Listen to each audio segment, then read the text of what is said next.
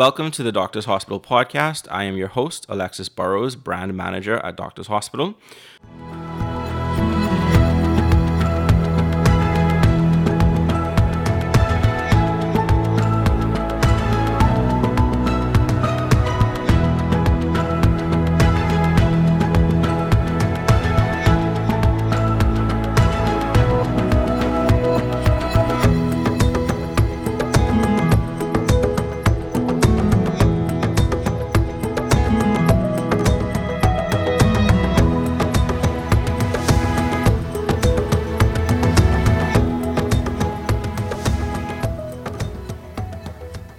Today we are going to talk about lupus. That is our focus point. May is Lupus Awareness Month here in the Bahamas, and I think around the world as well. So today we have board-certified rheumatologist and board-certified internal medicine specialist, Dr. Anishka Roll, who is here to talk everything lupus with us. So I'll just invite you to say hello. And if you need any further introduction, please feel free to add to that. Hello, Alexis, and thank you for the opportunity to be here to speak on lupus, which is a very important topic. I also want to give reference to the Lupus 242 Foundation. These are warriors of women and men that serve to promote awareness of lupus in the Bahamas, and they've been doing an excellent job. And so I just want to give credit to those persons. Great. Thank you. And we're happy to have you. I know lupus is from my experience, I'm somebody who grew up watching House. And every time somebody came in with something that people weren't sure of, lupus was always one of the things that they mentioned. So it's something that I think is kind of, maybe out there in the public consciousness, but maybe not as much as it should be. So we have you, a real physician, on to talk about lupus today with us. So just in a nutshell, what is lupus?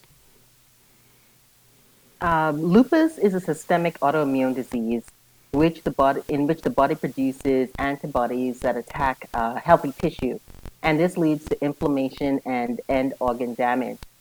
Like you mentioned, lupus is most people are familiar with lupus, so it's fairly common in terms of what people describe in the vernacular of a connective tissue disease. However, most people don't realize how extensive it is in the population, and also, the type of effects that it causes. Mm-hmm. In terms of the types of lupus, it is a very varied disease. And so lupus can be systemic, which means it can affect multiple organ systems and from head to toe. It can also be cutaneous. That's lupus that is confined to the skin, and that too comes in multiple forms. It can also be drug-induced. And many of the commonly used drugs, for example, antibiotics or tetracyclines, Bactrim, and some of the cardiac medications. And there's also neonatal lupus, which is lupus that can be passed down from a mother with lupus that has certain antibodies, particularly the anti-Ro antibodies, can be passed on from mother to child, with the baby being born with neonatal lupus. So what can cause lupus? Well, the causes of lupus are multifactorial. There are genetic causes that put people at increased risk. However, lupus is not passed down, for example, from mother to child. The links in terms of genetic links, when they have studied, for example, identical twins, show that there is some genetic linkage. However, this confers only a 30% increased risk of, say, one twin having lupus over the other. So there's no specific gene identified at this point. There are other causes that include environmental causes, as well as infectious causes, and which are triggers, particularly Epstein-Barr virus, that can cause lupus. Going back to the environmental causes, exposure to UVA, UVB light, and even fluorescent light have been associated with a significant as well increased risk of lupus. Mm-hmm. So there are many, many causes, but the specific trigger in each individual person is not known. Understood. Well, given, I guess, the complexity of it, is there a way to determine who is at risk for lupus? That's a very good question. Um, Lupus definitely is a disease that affects primarily women of childbearing age, and by that I mean women between the ages of 15 to 44 in particular. There's an incidence of a 9 to 1 being that female to male ratio in terms of how lupus is penetrated. However, I just mentioned the genetics of it. Persons with a family history are at higher risk, not particularly just lupus alone, but any persons in the family that have a connective tissue disease makes other family members more susceptible to lupus and other connective or inflammatory diseases. So the main point is that it's definitely because of the linkage to estrogen. It is a disease that is definitely more prominent in the female population of childbearing age. Mm-hmm. Okay. Um, so how is lupus diagnosed? Like, what are some of the, and I guess what are some of the difficulties in diagnosing the disease? Thank you for mentioning the difficulties. It is very challenging and demanding because of its complex multi-system nature of lupus. It has significant variability between patients and even within the same patient over time. So definitely diagnosis is difficult. In terms of what we do to diagnose patients, we use a clinical approach along with, of course, labs and serologic workup, which means looking at the antibody panel to determine if a patient is at high risk or has lupus. This includes, like I mentioned, is a systemic approach. So, for example, the more common features that we see with lupus patients includes an arthritis, and that is an inflammatory arthritis. Mm-hmm. For most patients, it's not deforming, as in rheumatoid arthritis. So it's usually reducible in terms of particularly the small joints of the hands, but it is inflammatory. Skin features and mucocutaneous features we look at include rashes, particularly those which are photosensitive. Most patients or people are aware of the malar rash, which is how lupus got its name, which is a hypererythemic rash that spans the nasal bridge onto the cheeks. Mm-hmm. And that rash mimicked the bite of a wolf. And that is how the name of lupus actually came into being. But that is one of the pathognomonic features of lupus. But there are many other types of rashes. Also, there's significant hair loss, hair thinning, or alopecia. For mucocutaneous involvement that involves oral ulcers, in particular nasopharyngeal ulcers as well. Looking at the cardiac system, there's increased risk of cardiovascular disease, but more commonly we see also fluid collections around the heart. We call that a pericardial effusion, and inflammatory infiltration in the heart. We call that pericarditis. There's also in lung involvement, interstitial lung disease, and a higher incidence of pulmonary hypertension. In terms of pain related to lung involvement, there's pleurisy, which is inflammation of the lining of the lung and the rib cage.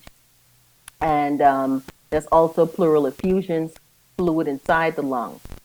So there are many, many manifestations, and I'm only naming some of them. And I should mention some of the other, which is very important.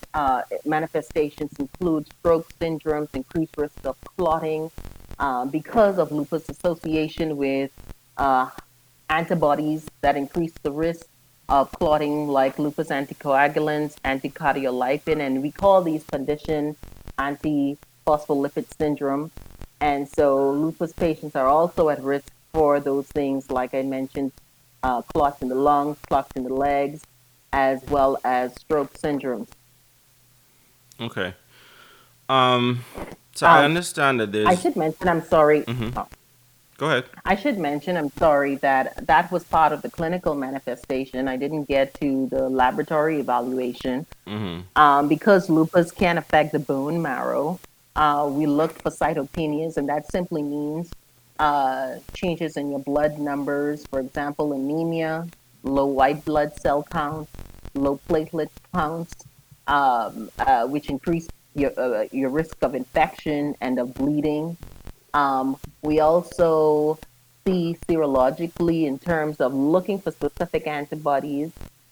We look at the anti-nuclear antibody testing and we look at titers. But beyond that, we look at something called extra nuclear antigens. And this gives us a profile of what the patient might be at risk for. And we can determine, or at least help to map out the prognosis of the patient based on those antibodies, and also determine if the patient is at risk for other secondary connective tissue diseases. Understood. Now, I understand that you mentioned I guess a list of clinical presentations. Is it still such that there needs to be a certain number of those presentations in play in order for someone to be diagnosed with lupus? We That's a good question. We do use a criteria for diagnosis apart from just the general clinical criteria. As a rheumatologist, we use something. There are many different monitoring and diagnostic criteria that we can use that have been produced by the American College of Rheumatology and EULAR, which is the European League. Um, we use those clinically in house and definitely investigationally to help direct and the type of lupus patients that you have and make sure that you have a definitive diagnosis. However, in the real world, because many patients, like I was mentioned, the presentation is very varied, and not all patients will present the same. Everyone has their specific signature, depending on the organ involvement, and that too varies within the same person over time. We don't use just one specific criteria, but I should mention those ones that we do use as a rheumatologist include SLEDAI, which is the simplest one. All of them are extremely complicated otherwise, and those include the SLIC criteria, the SLAM, and BILAG. I know these are lots of different words I'm just calling out, but we typically would not use that in the general population. Hmm. But to get to answer your question, no, you do not have to have all of these features at one time. Um, there are many, like I said, varied presentations of lupus, but what we have to do is tease out the signs and the symptoms that you come to us with to determine exactly if these things are in fact related to lupus activity. And we do that with a combination of the labs, whatever the clinical features that you present with, whether it's the history and exam, and then we create a picture. It's like a detective work, and come up with the definitive diagnosis of lupus or not. Now, I must mention that there are patients that can present with, for example, isolated eye disease, and many years down the road, then develop arthritis and the rash that we see typical for lupus. Hmm. And this is why, at the time of diagnosis, whether they get a definitive diagnosis or not, we try to monitor these patients over the years. Hmm. And this is why it's very, very, very important to seek early on specialty care, to be referred early on to specialists like myself, um, so that you can have adequate monitoring Hmm. and so that we can make sure that there's no end organ damage, because that is what the goal that ultimately we're trying to treat all definitely, but we're also trying to mitigate any progression of the disease Mm-hmm. and to avoid end organ damage, and also obviously reduce um, morbidity Right. and mortality. Right. So one of the things you mentioned just now is this idea of monitoring over time. So that leads to, I guess, my next question, which is, what is the role of the general practitioner, internist, or other healthcare providers who suspect they have a patient with a connective tissue disease like lupus? Right. Thank you for that question. The role of your general practitioner or your primary care provider is extremely important. The reason why I say this is because they are the ones that are on the first line of seeing patients, when they come in with the initial symptoms.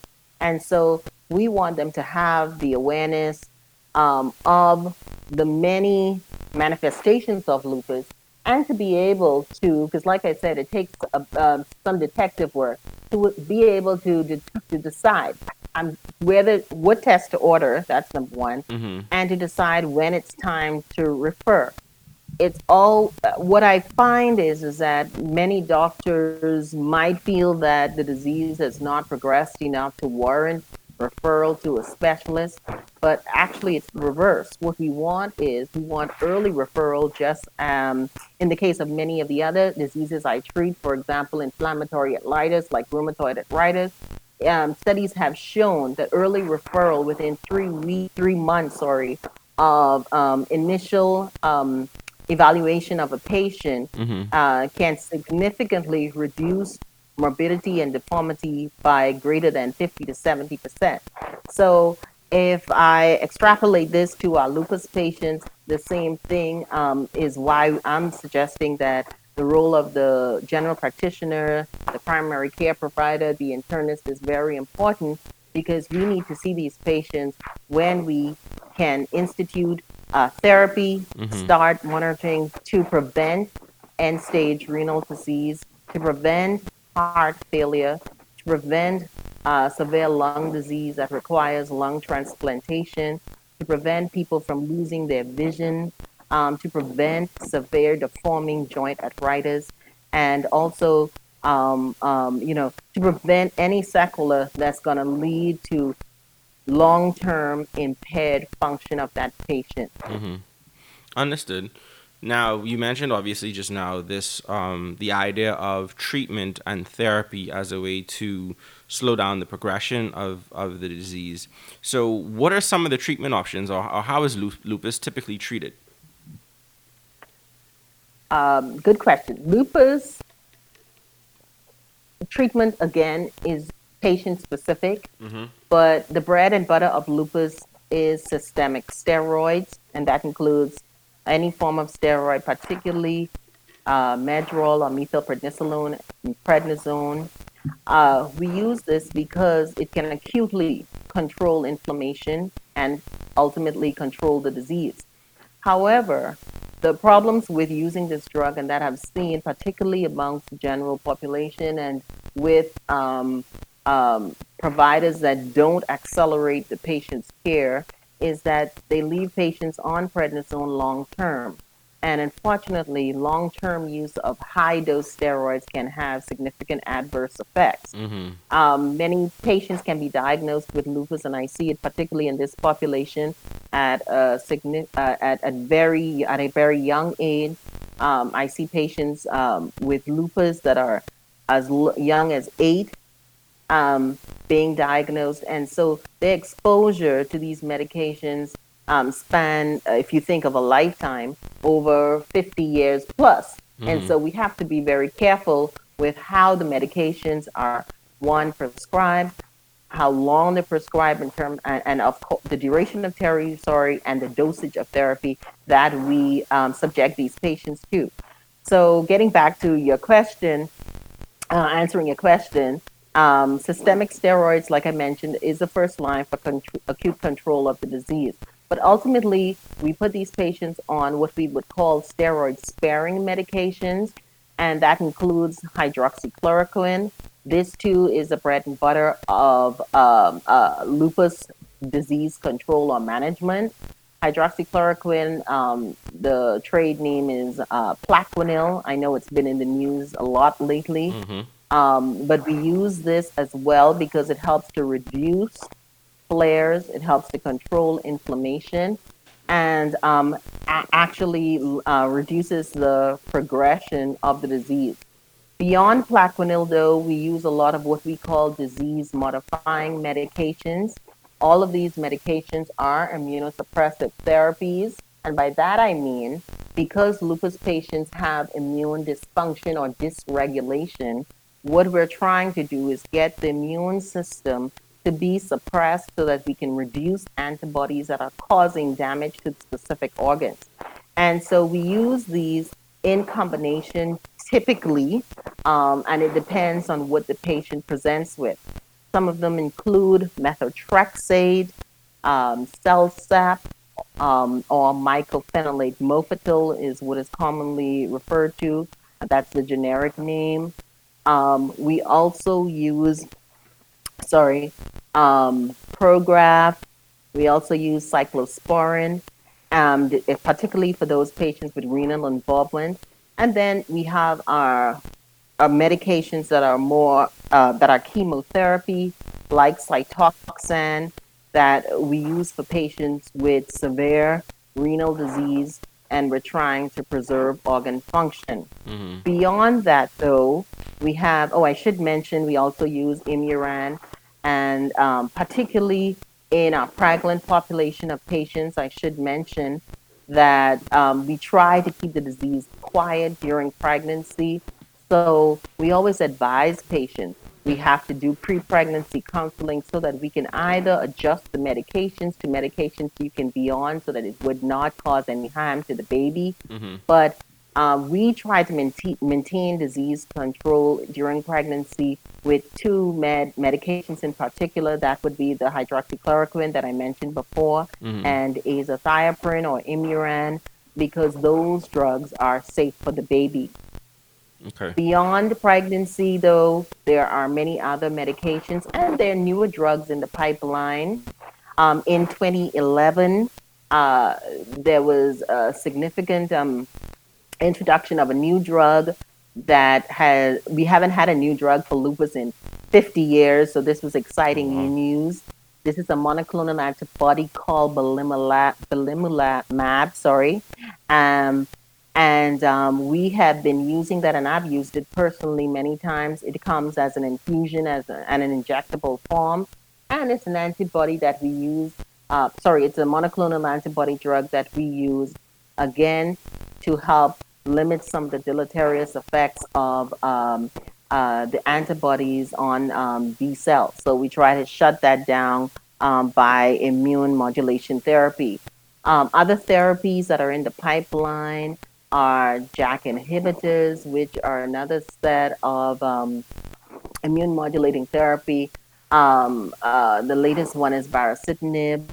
And then finally, ustekinumab, which is an IL-23, IL-12 inhibitor.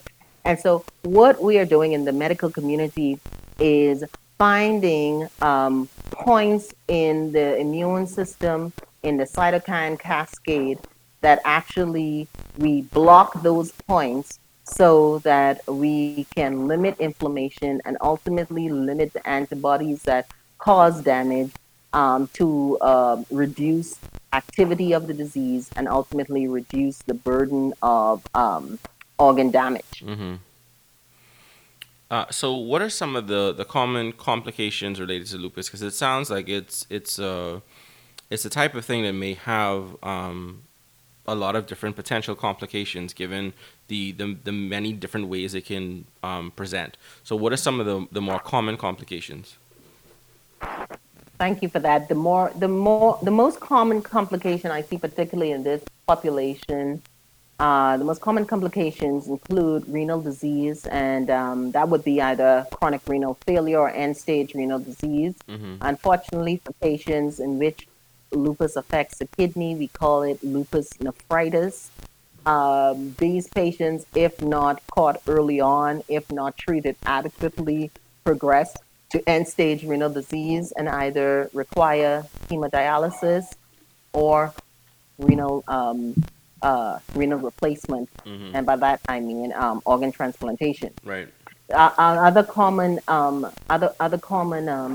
complications for these patients, in particular, includes infections, and I say that because, like I mentioned, lupus it causes immune dysfunction, and so that being the case, the patients are already at a disadvantage because they cannot fight against natural infections like the general population would.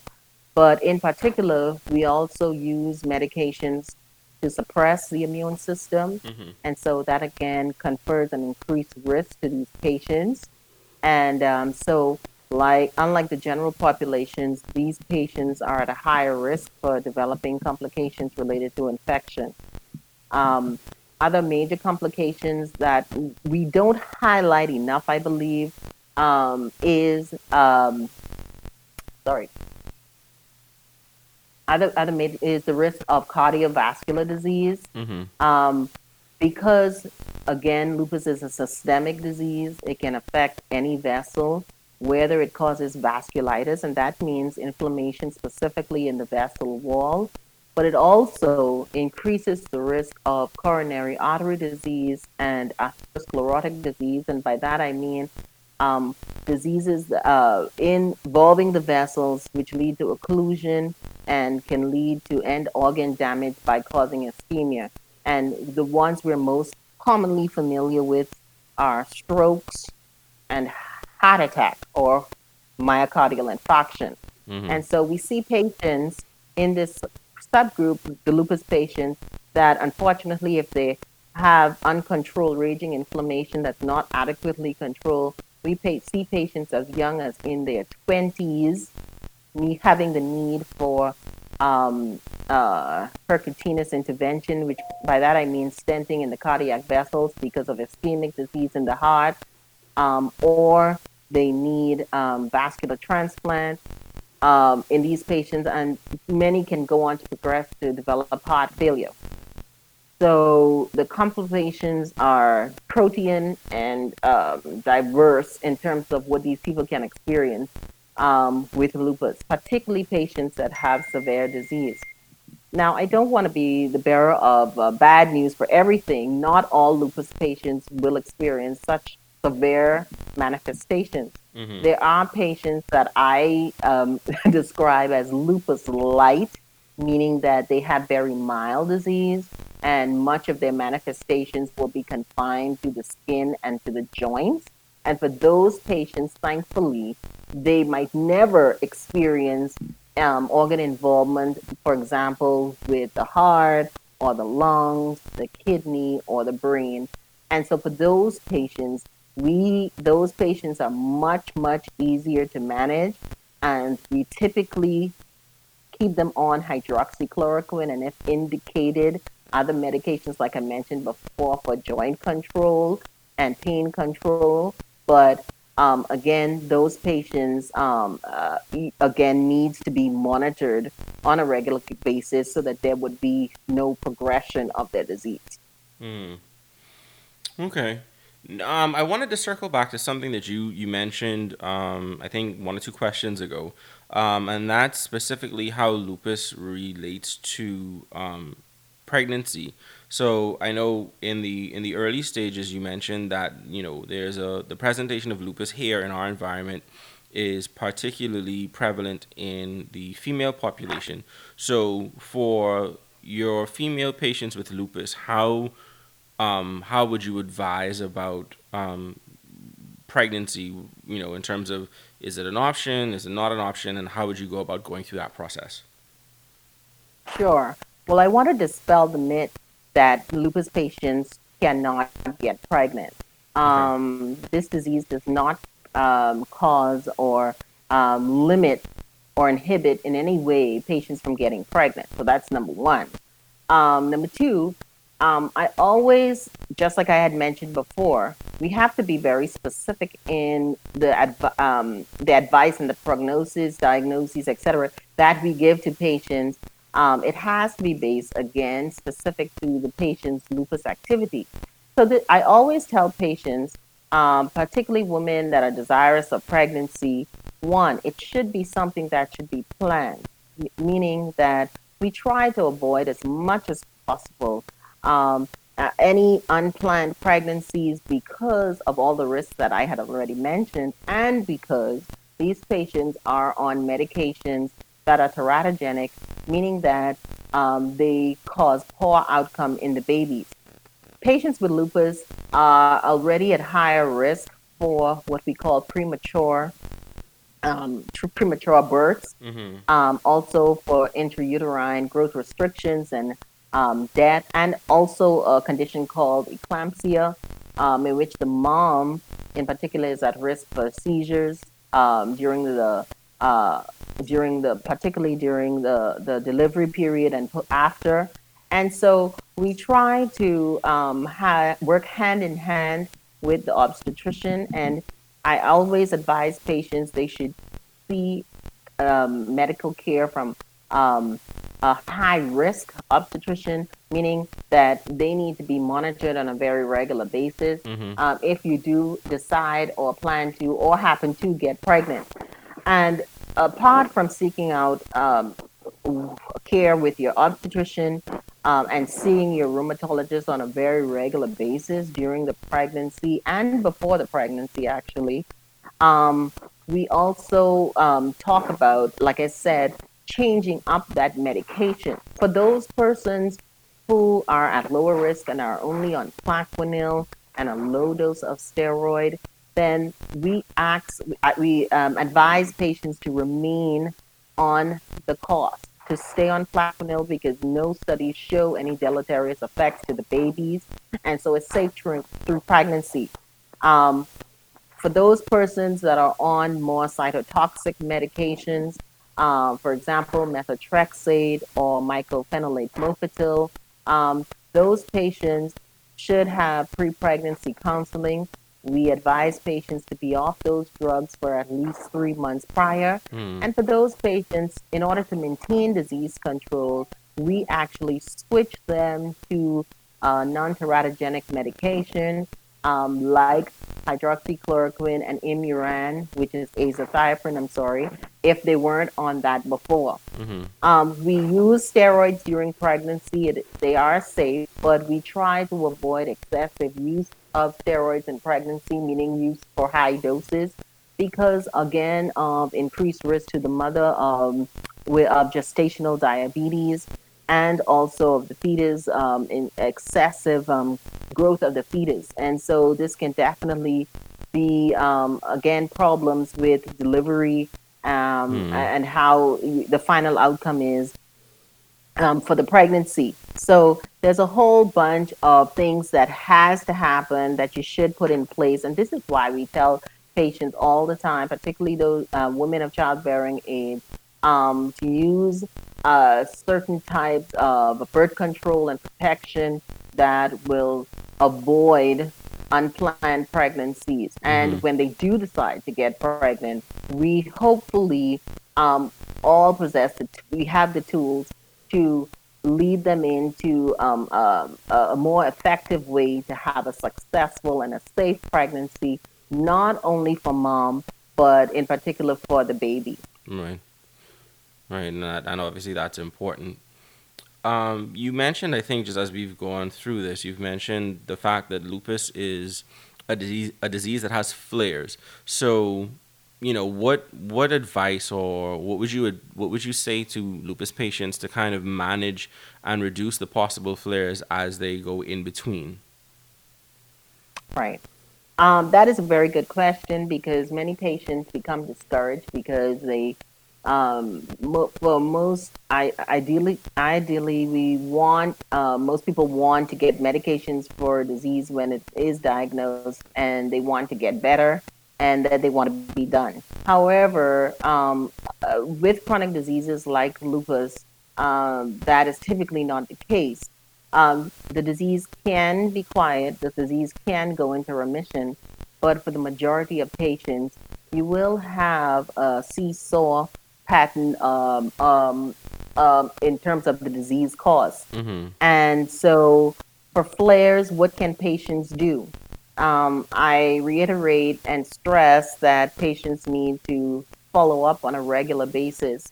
And that means following up with all the important parties like your primary care doc and particularly your specialist so that we can monitor your disease activity. When patients follow up, we of course evaluate them clinically and we look at their blood pressures, make sure their vitals are okay. We check their urine to make sure that they don't have any proteins filling in the urine because that is the initial or early signs of lupus affecting the kidneys or lupus nephritis. And we do blood tests to monitor those organ systems that I had mentioned previously, like your blood numbers and blood counts. We also look at lupus disease activity markers, and that can be multiple things, but in particular, we look at double-stranded DNA levels and complements, and these are just markers of inflammatory activity. Mm-hmm. And we put that all together and determine if you are having activity that's related to lupus or if it's otherwise. And then we can determine where to go with your treatment, whether you need to adjust your medications, whether you need what we call a steroid pulse to help to control the disease, or if we need to be significantly more aggressive in managing your lupus. Mm-hmm. And that's the role that I take. Now, the role that the patient takes should also include lifestyle changes. Mm-hmm. And we try to stress this a lot. Many patients are doing a good job, but we try to encourage patients to one, adopt a healthy lifestyle by eating a healthy diet, a diet that is a low inflammatory diet. Mm-hmm. And for many patients, that can mean many things, but ultimately, we mean a diet that is low in sugars and processed foods. Um, we also want encourage patients, if feasible, to exercise as much as possible. Get in your 30 minutes at least 3 to 4 times a week. We want them to maintain a healthy weight as well, and we want patients to get adequate amount of sleep. Now, I know Bahamians love to take natural medication, I guess we would say. But for some patients, I always advise that that too should be discussed with your rheumatologist or your primary care doctor. And Mm-hmm. that's important because we have to avoid interactions with the medications Right. that you're on. But I do support the use of medications like fish oil and turmeric because those help to reduce inflammation and helps to limit some of the bad effects as well of active chronic inflammation in the body. So those are the things that I think if patients stick with just maintaining some degree of, uh, responsibility in their disease process, and I believe that you can have very good outcomes long term. Mm-hmm. It sounds like lupus is something where, the role of family members and caregivers and that's, I guess, that social support system is very critical. What resources are available to lupus patients, family members, or people who may be caregivers for a lupus patient? Right, that's an excellent question, and the resources that we have in the Bahamas, we have, like I had mentioned at the beginning of the show, is Lupus 242 Bahamas. Mm-hmm. Uh, they promote lupus awareness, and through the president, they have done a lot of reach out campaigns for persons in the community to provide support of other lupus survivors. I think that is very helpful, Mm-hmm. particularly younger patients being diagnosed, to see that you have persons much older than yourself that are still surviving, still doing well, still functional, and still working with lupus.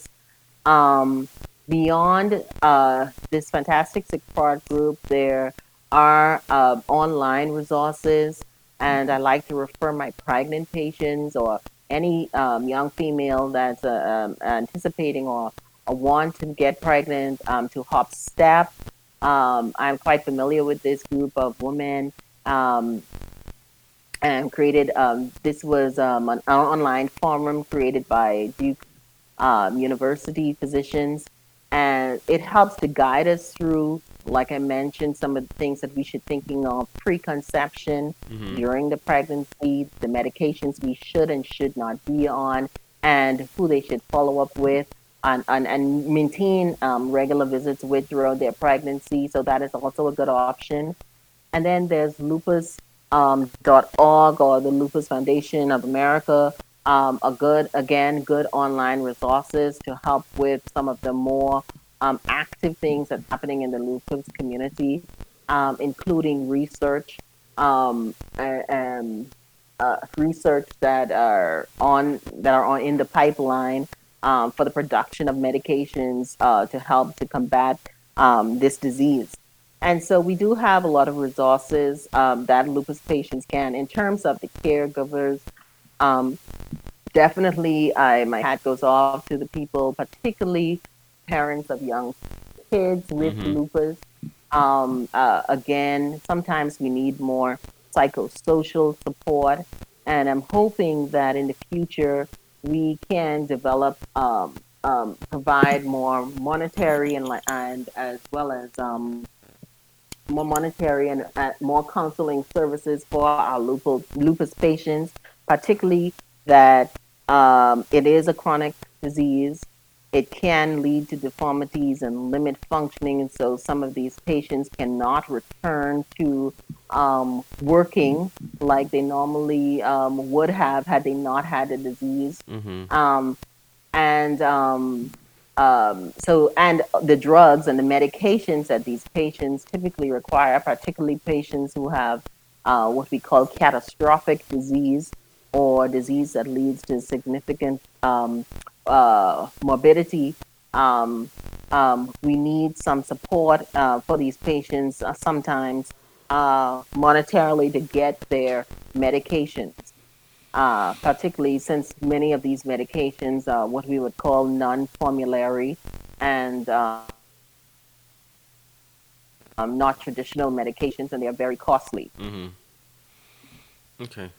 Um, that's a lot for us to chew on. I know we've covered a lot of ground on lupus so far, but I think it's important that we also have some conversation with regards to the ongoing pandemic and how that relates to lupus patients.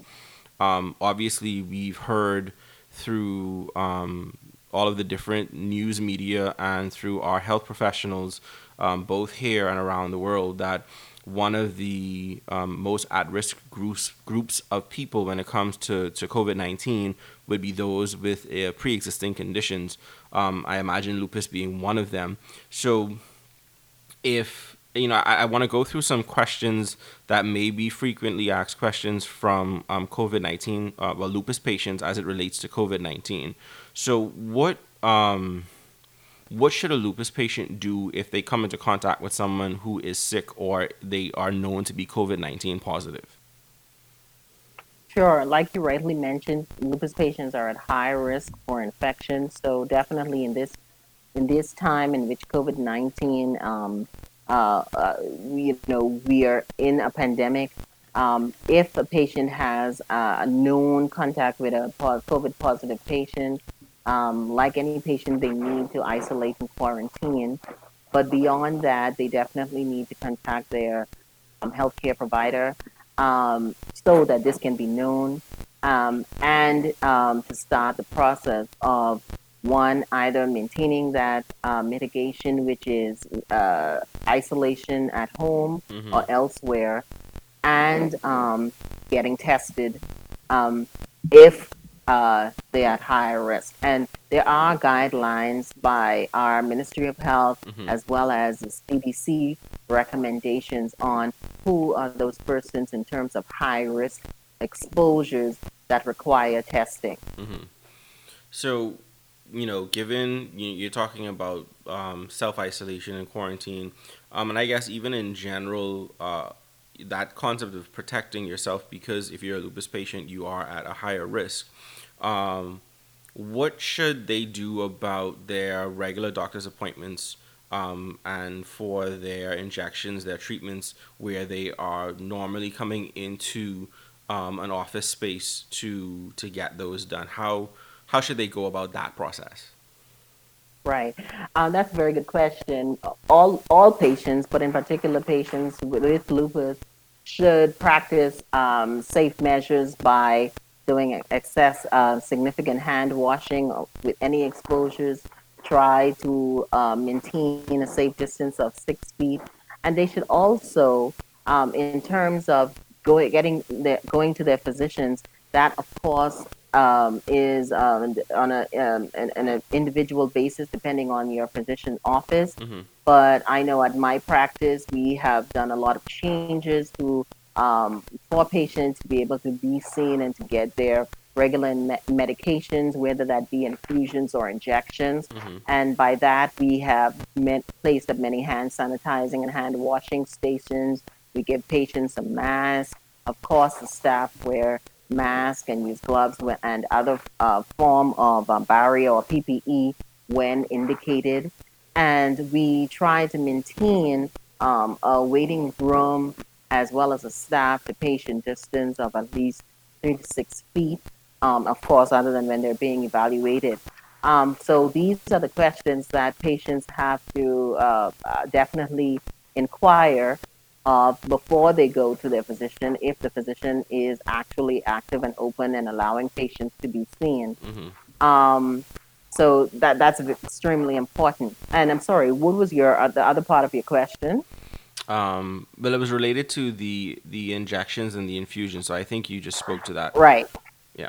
Right, and I just want to mention that, like I had mentioned before, I believe patients should not stop their medications without the advice of their rheumatologist or Mm-hmm. their regular doctor. We will always determine clinically and by what your disease activity had been in the past whether you need to stay on your medications or to hold them during this period of increased isolation and increased risk of infections like COVID.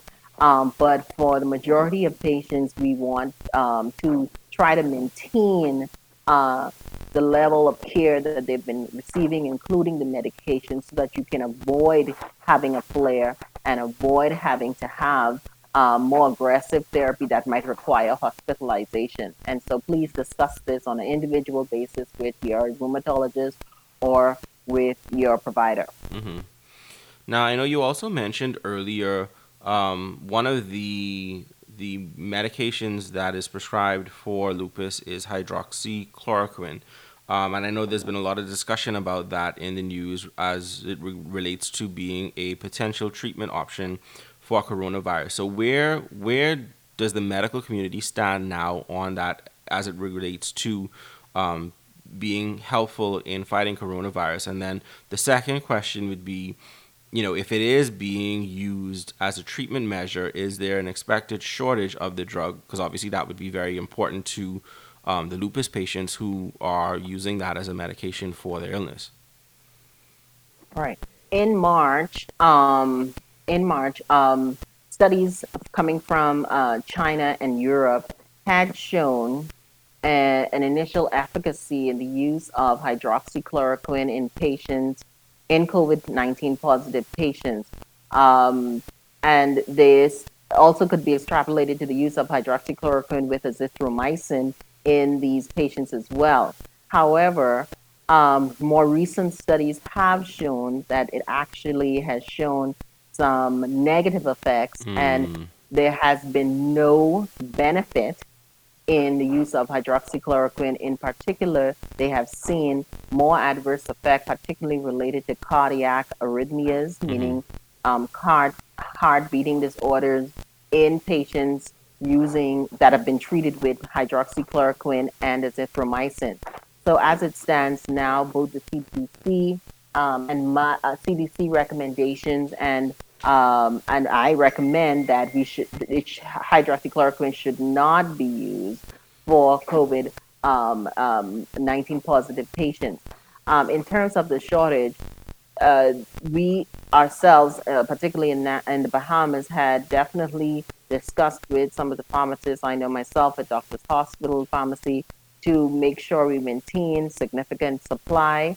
And also, I had advised my patients to keep at least a 2 to 3 month supply of hydroxychloroquine because that shortage had been anticipated. But now, in light of the new findings for the studies, we know that that is no longer the case. Understood.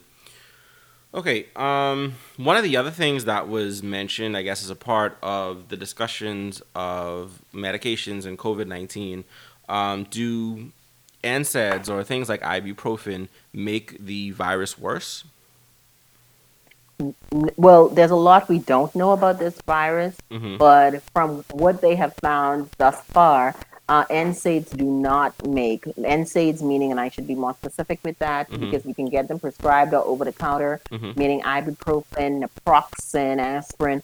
They do not make COVID 19 worse or put you at increased susceptibility for disease progression or to even get the disease. Right. Okay.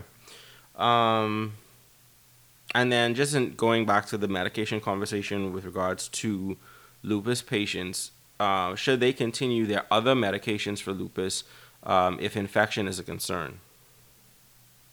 Um, that is a great question. And again, I reiterate that lupus patients, we are some of many of them are on a slippery slope, meaning that even small changes in their medication, small reductions can lead to significant flare.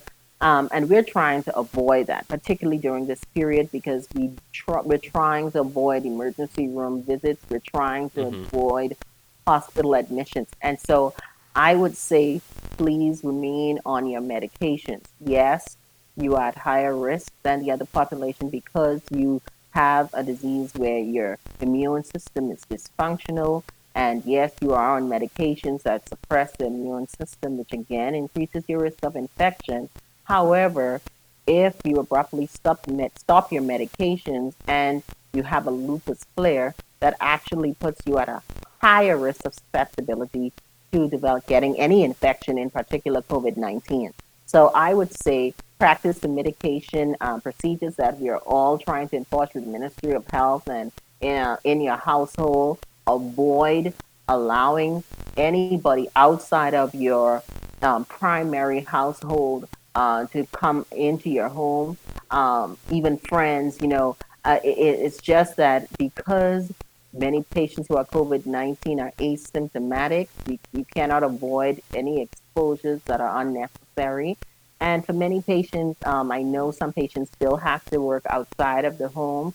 Then you wear masks and practice the hand washing procedures and the distancing that we have been promoting through the Ministry of Health and on the news and in every platform to date. Understood. This has been very informative. I want to thank you, Dr. Roll, for taking the time out today to go through some of the basics of lupus and really, I guess, give us some more information about how the disease works, some of the treatment options, and specifically that last section on, lupus patients and how it relates to the ongoing COVID-19 pandemic. This has been very, very informative, and I hope that as we put the information out there, that people are able to gain a lot from listening through the conversation today. Thank you so much, Alexis. I really appreciate it. Thank you for having me. Thank you for listening to the Doctors Hospital podcast. we'd like to give a special thanks to Dr. Anushka Roll for joining us today and giving us some great insight and information on everything to do about lupus. We invite you to tune into next week's podcast, where we'll be speaking with Dr. Laura Desrosiers, who will be talking about pelvic floor disease. She's a urogynecologist. So as we continue to celebrate also Women's Health Month during the month of May, we'll have Dr. Desrosiers on to talk about one of the areas that affect women in women's health. So we invite you to stay tuned for next week's episode as well. And as always, we ask that you comment, subscribe, like, share the podcast, and we'll see you here next week.